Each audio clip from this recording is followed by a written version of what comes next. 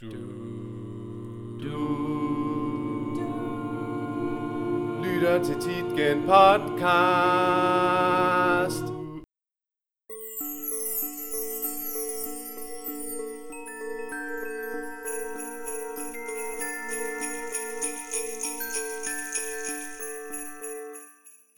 Den 24. december år 2020. I sidste afsnit. Jonathan gik ind i administrationen og fik Børge til at indrømme, at han overvågede beboere, og at han ønskede, at Tietgenkollegiet skulle nedlægges. Men Børge havde regnet Jonathans plan ud, og han fik Ivan til at smadre den optager, som Jonathan havde gemt i lommen. Alligevel gik Jonathan til politiet og påstod, at han havde en optagelse, der kunne bruges som bevis. Og hvad sker der så? Spurgte Emma. Hendes øjne var store, og de stirrede intenst på Jonathan. Kasper sad med åben mund og gjorde det samme. Så gav jeg dem optagelsen, sagde Jonathan. De lyttede til den og hørte, hvad Børge havde sagt til mig tidligere på dagen. Så begyndte de at ransage kontoret i løbet af natten, og de har endda sendt en patrulje ud og anholdt Børge og Ivan her til morgen. Jonathan kunne ikke lade være med at grine. Gud, hvor ville jeg gerne have set deres ansigter. Betjenten, Jonathan havde givet optagelsen til, havde briefet Jonathan her til morgen. Lige før Jonathan skyndte sig op for at vække Emma og Kasper. Betjenten havde fortalt, at de havde en masse på Børges bærbare computer, samt nogle meget interessante papirer i pengeskabet. Børge havde overvåget talrige værelser. Han havde bevidst konspireret med flere medlemmer af Nordea-fondens bestyrelse om, hvordan de kunne ødelægge Tietgenkollegiet og en masse andre ting, de først var ved at opdage nu. Nordea-fonden? Hvad fik de ud af det? Havde Jonathan spurgt. Det var stadig ved at blive undersøgt, men tilsyneladende var der flere medlemmer, som var meget interesserede i at overtage den runde bygning, når kollegiet var blevet nedlagt. Man vidste endnu ikke, hvad de ville bruge den til. Jonathan, Emma og Kasper besluttede sig for at gå ned til administrationen. Emma og Kasper havde taget jakker over deres nattøj, men Jonathan var fuldt påklædt. Det havde sneet i løbet af natten, og det gjorde det stadig. Ingen af dem kunne lade være med at smile, da de på afstand kunne se betjente rode igennem mapper og kasser i administrationen. Nogle af kasserne blev fragtet ud i en minivan, som holdte ved siden af de 2 politibiler på parkeringspladsen. Der var ved at være mange sæt fodspor i sneen imellem parkeringspladsen og administrationen.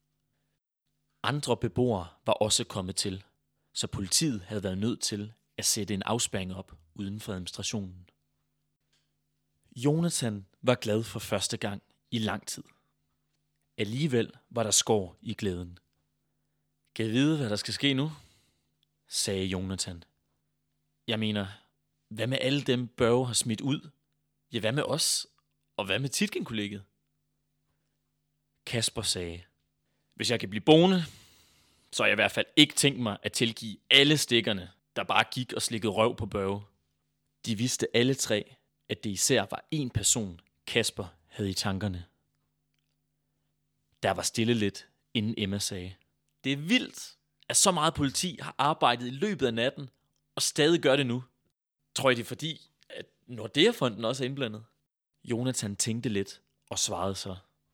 Eller måske er det fordi, det omhandler så mange menneskers hjem. Så kom der en skikkelse gående igennem porten ved blok 10.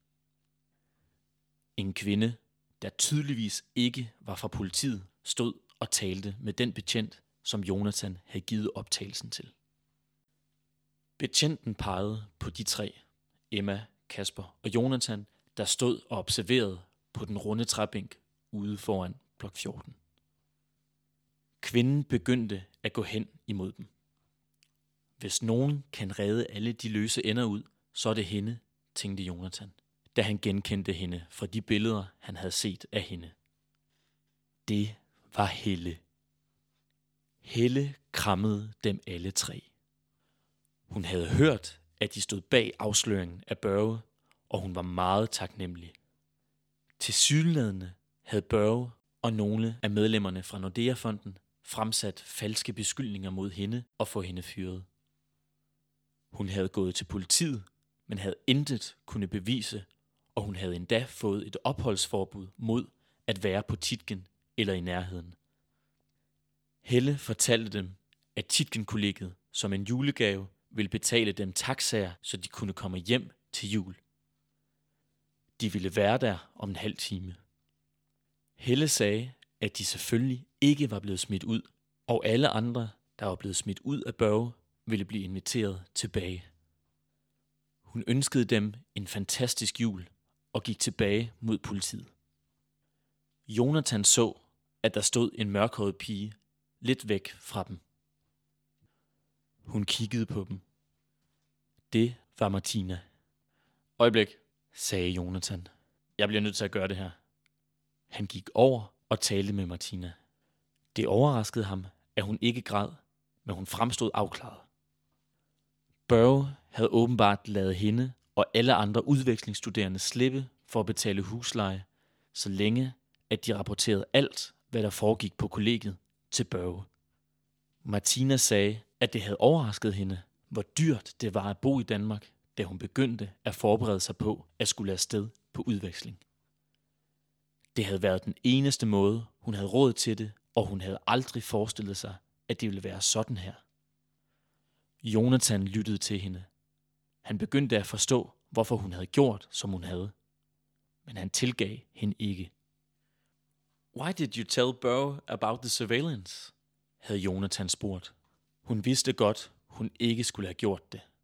Men hun havde troet, at hun kunne holde det hemmeligt, og så få Jonathan for sig selv. Hun havde været bange for at miste ham. Martina afslørede, at hun ville være blevet på Tietgen til jul, men hun nu var på vej til Italien. Goodbye, sagde hun, da hun så på Jonathan med et blik, som han ikke kunne tyde. Goodbye, svarede Jonathan, og de talte aldrig sammen igen. Ude på parkeringspladsen var der kun én politibil tilbage foruden politiets minivan. Emma, Jonathan og Kasper ventede på taxaerne. Hvordan kan det egentlig være, at du ikke bare gav politiet linket til den her high-tech overvågning med det samme? Altså lige efter mødet med Børge?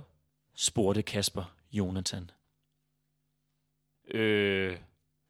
Sagde Jonathan forlegent.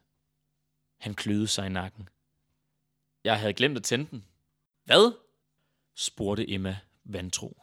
Den skal aktiveres via sms, og jeg havde ikke lige tænkt på at gøre det, inden at jeg så jer. Men så hentede Børge så hurtigt, og jeg nåede ikke at skrive den. Så hele mødet koncentrerede jeg mig om at taste den rigtige sms ind i lommen. Men det lykkedes først for sent. Men du kunne godt have sagt noget til os bagefter, sagde Emma, imens hun stirrede på Jonathan. Jeg vil bare ikke give jer falske forhåbninger. Taxichaufførerne hjalp dem med deres bagage, og Kasper var hurtig til at sige farvel. Så gik det hele sgu alligevel, grinte han. Ha' en fantastisk jul. Vi ses på den anden side. Han krammede dem hurtigt og satte sig ind i sin taxa. Jonathan kiggede på Emma. Hun smilte til ham. Hvis dig og de andre mentorer har planlagt alt det her som en del af optagelsesritualet i Anjas Army, så har I gjort det godt. Emma grinte. Det er for vildt, at det lykkedes for dig, Jonathan. Du afslørede Børge. Vi afslørede Børge, rettede Jonathan hende. Men mest dig. Okay, mest mig. Emma grinte. Jonathan tog et skridt hen mod hende og tog hendes hånd. Hun kiggede overrasket på ham. Han bøjede sig let ned og kyssede hende, og hun besvarede ivrigt kysset. Skulle vi tage til Jylland eller hvad? Råbte den taxachauffør, Jonathan skulle køre med. Emma og Jonathan begyndte at grine. God jul, vi ses snart, sagde Emma, inden hun vendte sig om og steg ind i sin taxa.